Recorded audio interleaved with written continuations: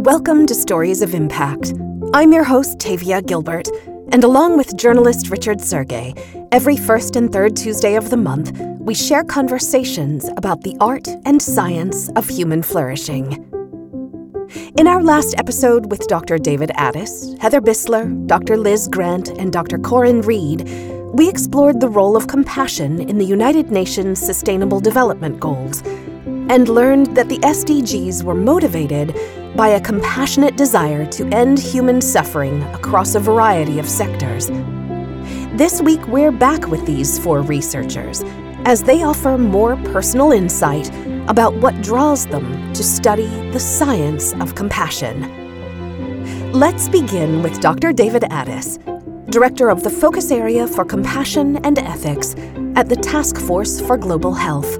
Compassion, if it's only concerned about alleviating suffering, that's important because alleviating suffering is an important component of promoting flourishing. But we and others believe that compassion should not just stop there, that compassion can also promote human flourishing, and that the goal of compassion is not just alleviating the negative of suffering, but helping to create the conditions for all of us to flourish. So whether it's medicine, or whether it's the SDGs or compassion in global health, we as a community are reimagining the potential of compassion to promote human flourishing. And in fact, I think in healthcare, compassion is the essential link between alleviating suffering of the patient and promoting their flourishing. That without compassion, we can alleviate symptoms, but compassion is required to actually promote human flourishing. Dr. Corinne Reed, Professorial Fellow at the Global Health Academy at the University of Edinburgh, agrees that the story of compassion doesn't have to have suffering at its heart. I think often when we think about compassion, it's about suffering. And that's a very important part of the compassion story. But the bigger piece really is about understanding that human flourishing is about supporting each and every person to bring their best, to have a life well lived, to be resilient in adversity. All of those kinds of qualities that we think of as being part of human flourishing are really also part of the compassion story. So for me, compassion, it goes beyond the prevention or response to suffering to a real appreciation of our shared humanity, that for each of us to flourish, supporting others to flourish is part of our shared humanity. We are all stronger together. Dr. Liz Grant, University of Edinburgh Assistant Principal and Professor and Director of the Global Health Academy, says, I believe that compassion is the instrument that allows human flourishing.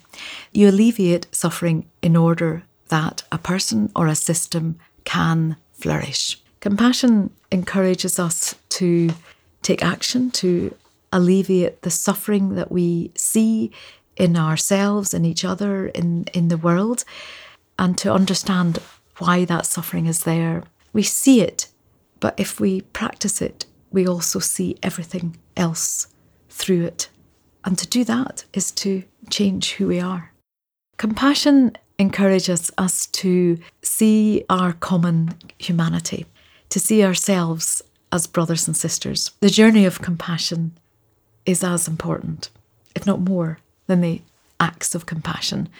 And together, they enable us to know who we are in the world. They enable the world to become the world that we envisage, where everyone flourishes together. What makes compassion such a powerful catalyst? One of the things that compassion does that's interesting is it fills the space between. Now, what I mean by that is, in the world today, we create boundaries and borders and barriers to protect, to isolate, to contain divisions, to create us and them. And compassion has this strange capacity to fill that space, to give us the bridge to come together.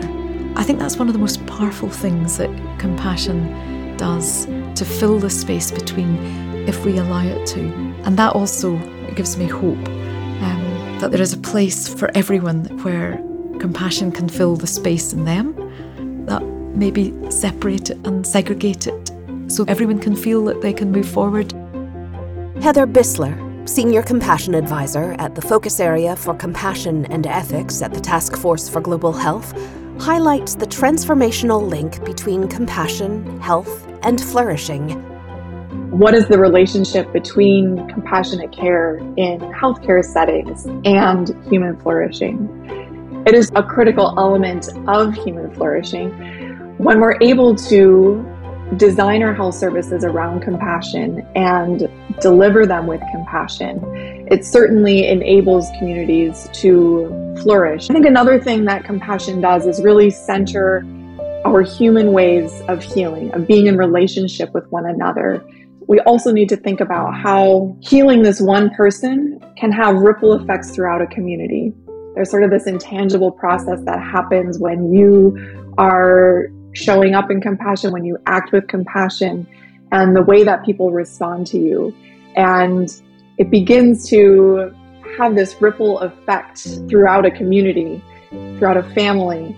And so the more that we recognize the importance of compassion, the more that we train in compassion, the more that we are centering this principle, this value.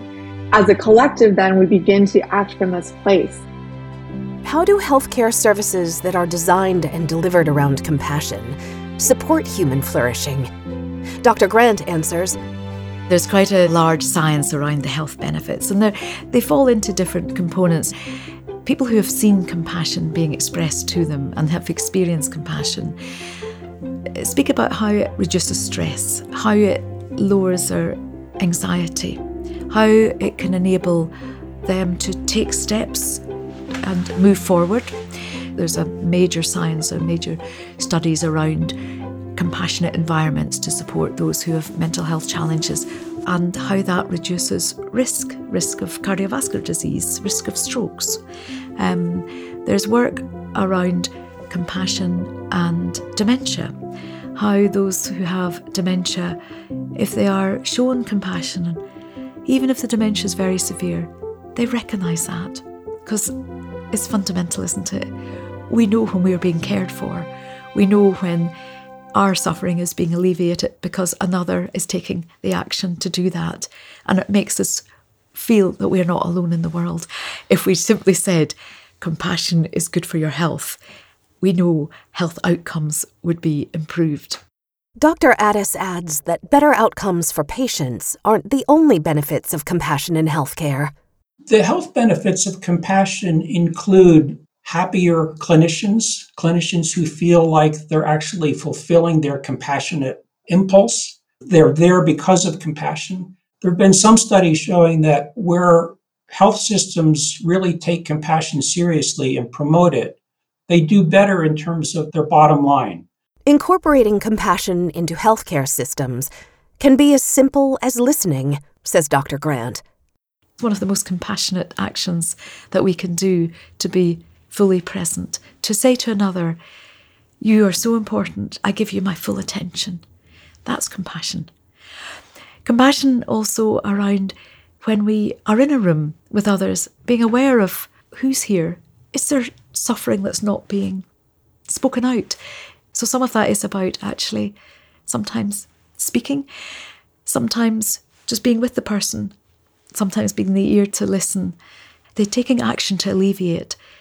May not fix a problem, but it may, in that action, may simply be to say to somebody, I'm with you and together we're working on this. But also being compassionate to ourselves, which we sometimes quite often forget. And that's about just, I think, about understanding our place in the world, understanding the value of others, but understanding that we are of value and that we give to others by understanding the value that we bring and being able to do that purposely. Humans may be primed for compassion because it is a fundamental element of human development, says Dr. Reed. Even if you start thinking about the very first experience of compassion, it's really in utero. Expectant parents start to modify their behaviour almost as soon as they know that they're pregnant, in terms of changing what they eat and their lifestyle. And we know that those compassionate actions have ongoing effects on the newborn and child and then adults' immune system and their emotion regulation systems. And so we know that even from that very earliest, almost tacit compassion that happens before a child is born, it can have lifelong impacts. So there are many things to speak for compassion as a vital part of our human existence. Dr. Grant and Dr. Addis agree that compassion is essential to being human.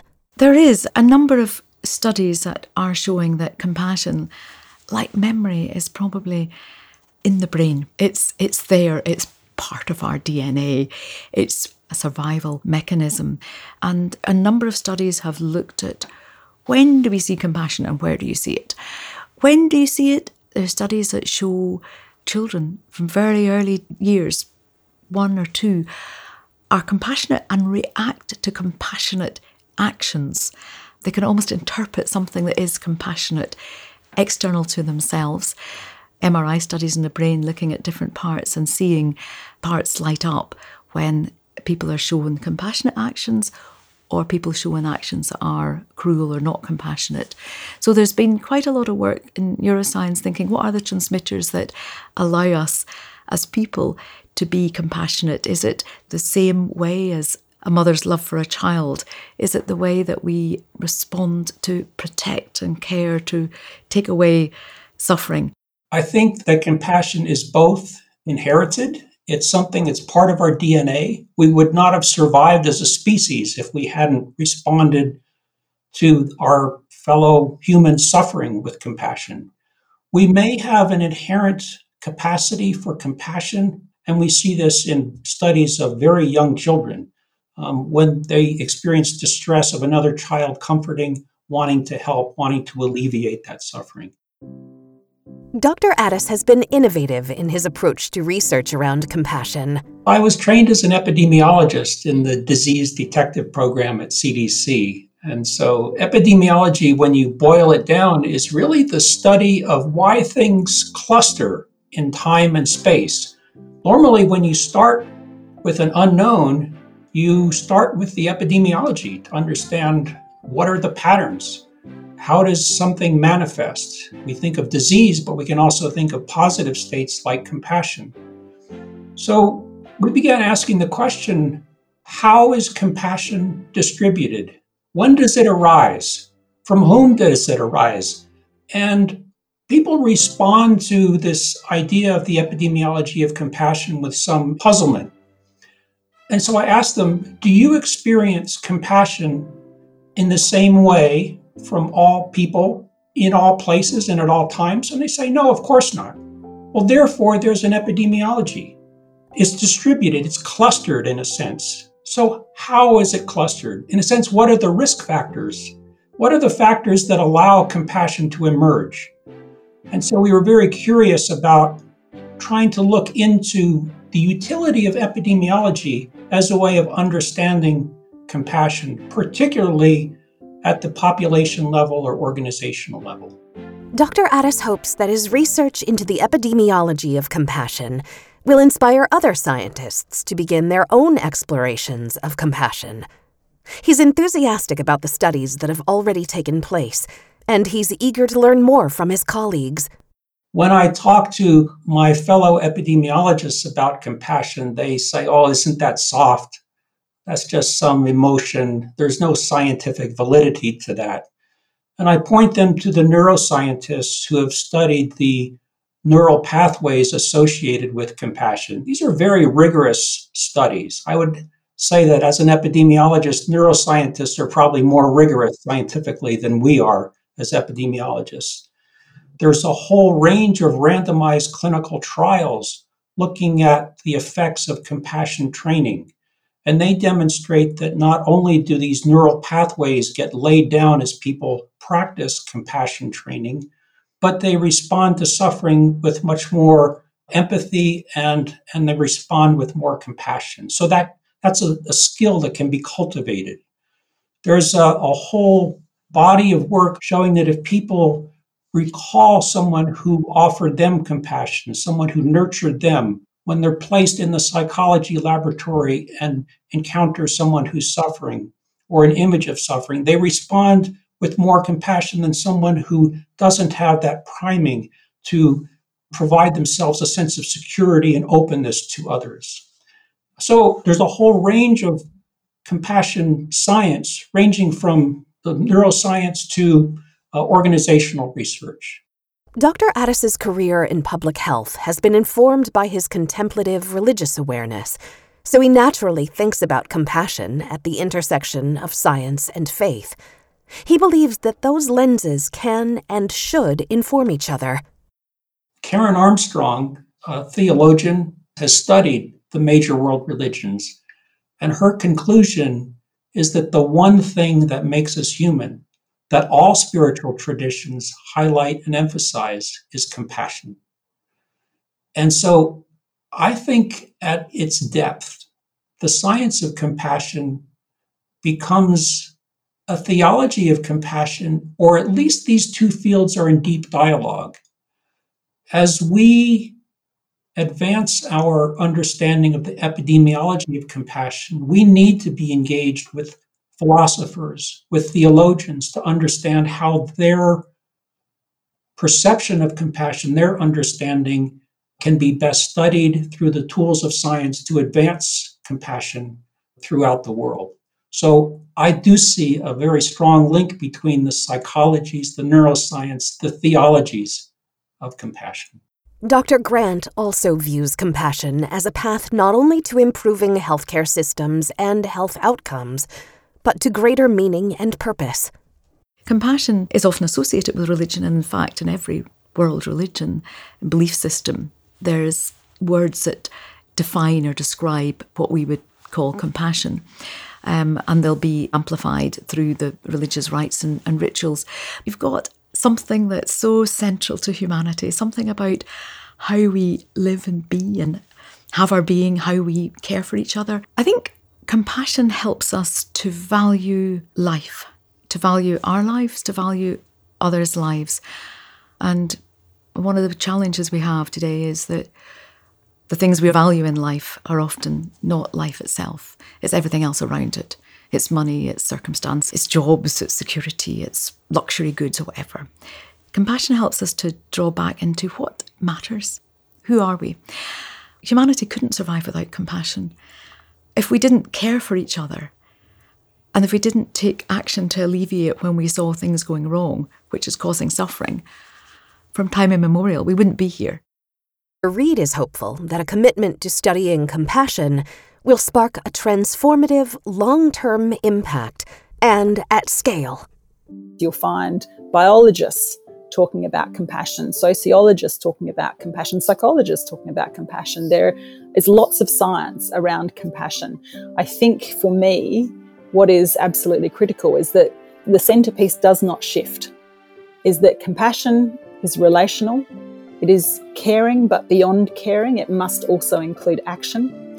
I think the power, the scale, is that collective compassion, and that's missing. So I think those two elements we really haven't focused in on in any way. Just the model at the collective level, I think, is much more dynamic and has much more potential. What I'm really interested in is shifting our understanding of compassion from an evolutionary one to a revolutionary one. It tells us that it's both potent, powerful, and critical, essential to our survival, but also our continued growth. How do we make compassion an active, critical, timely force in change for good? So rather than thinking of it in an intergenerational arc, is really thinking about how do we draw together compassion from individuals into the collective so that it is an immediate force for change and for good. How do we develop those systems? How do we support others to develop those systems that recognize compassion, prioritize compassion, develop compassion by setting up systems that are fit for purpose for a compassionate lens so that it becomes an active and activating force in the now. Why is a focus on compassion at the collective level so vital? Dr. Reid says, if you're working individually or you're working in silos, that's very hard for compassion to flourish there. And yet many of our systems are built that way and reward individual and isolated work or reward silos because they can progress more quickly. How can leaders, whether they're in public health, politics, business, or elsewhere, make more space for compassion? I think making sure that our values are visible is critical, and having compassionate values as part of our systems is really key. At the moment, we're very much driven by efficiency rather than compassion. And the values that tend to sit in our mission statements are much more around efficiencies rather than the human side of things. But also, I think we need to have systems that keep noticing compassion and the value of compassion by telling the stories, the narratives of compassion. I think they are often missing in our systems, both in communities but also in organisations, that we focus very much on economic outcomes. We focus very much on whether we've met our KPIs. Those KPIs are usually not around compassion. And so we don't have many narratives that help us understand the power of compassion. It is about trying to lead from the top and then having a structure that allows people to lead compassionately from every level of the system. So if there is a very strong message from the top that a compassionate lens has some added value over perhaps simply an economic lens, then you'll find that at each level of the system, people will be prepared to act in that way, to step in those shoes, to follow that path. It's going to be critical that we lay out a map that is easy to follow, that makes it feel possible to people to work in a different way. It's very much about a way of working rather than a single solution. It's how do we approach each other? How do we set up our communities? How do we layer our organisations? And how do we prioritise and privilege a lens that says compassion is valuable? Like Dr. Reid, Dr. Grant is invested in developing the science of compassion, as well as how to activate that knowledge. So there's a whole community across the globe connected around thinking about compassion in action. And I think we can do it a couple of different ways, and we are working in these ways. One is about just making discussion about compassion, normalising that, coming back to the idea of permission giving, ensuring that there's an understanding that actually caring for each other is not something you do on the side as an offshoot, but is fundamental for life itself. There's also then the very practical thing. What does a sort of chain of compassion, what enables people to work together? Some of that is benchmarking compassion in organisations positively, creating momentum, incentives to be compassionate and I'm not talking about individual compassion, I'm about institutional compassion, systems being designed compassionately. Compassion is about being together to do something. If we can keep promoting the sense of togetherness matters, then that enables a change, human action to keep going, to work together. Last week, the aim of our esteemed researchers was very clear. They wanted their research around compassion to increase awareness of its importance in the achievement of the Sustainable Development Goals. This week, the researchers' objective, and mine, is to encourage all of us to think about where we can make greater space for compassion in our own lives. Is it in listening to our families with greater attention? Is it in our businesses, acknowledging the humanity of our employees or colleagues? Do we have an opportunity to change or influence any system of which we are a part so that it includes compassion? I'll be thinking of this myself and looking for opportunities to deepen my own compassion wherever I might. And I'll pay attention to how greater compassion helps me and the people around me flourish. Each one of us can make a difference. After all, Dr. Addis reminds us, Margaret Mead once famously said that never doubt that a small group of people who are committed can change the world. In fact, it's the only thing that ever has. We'll be back in 2 weeks with the first of 2 discussions about artificial intelligence and what religious leaders around the world believe are its potential benefits and its perils. In the meantime, if you enjoy the stories we share with you on this podcast, please follow us and rate and review us. You can find us on Twitter, Instagram, and Facebook, and at storiesofimpact.org. And be sure to sign up for the TWCF newsletter at templetonworldcharity.org. This has been the Stories of Impact podcast with Richard Sergay and Tavia Gilbert. Written and produced by Talkbox Productions and Tavia Gilbert. Senior producer Katie Flood. Music by Alexander Filipiak. Mix and master by Kayla Elrod. Executive producer Michelle Cobb. The Stories of Impact podcast is generously supported by Templeton World Charity Foundation.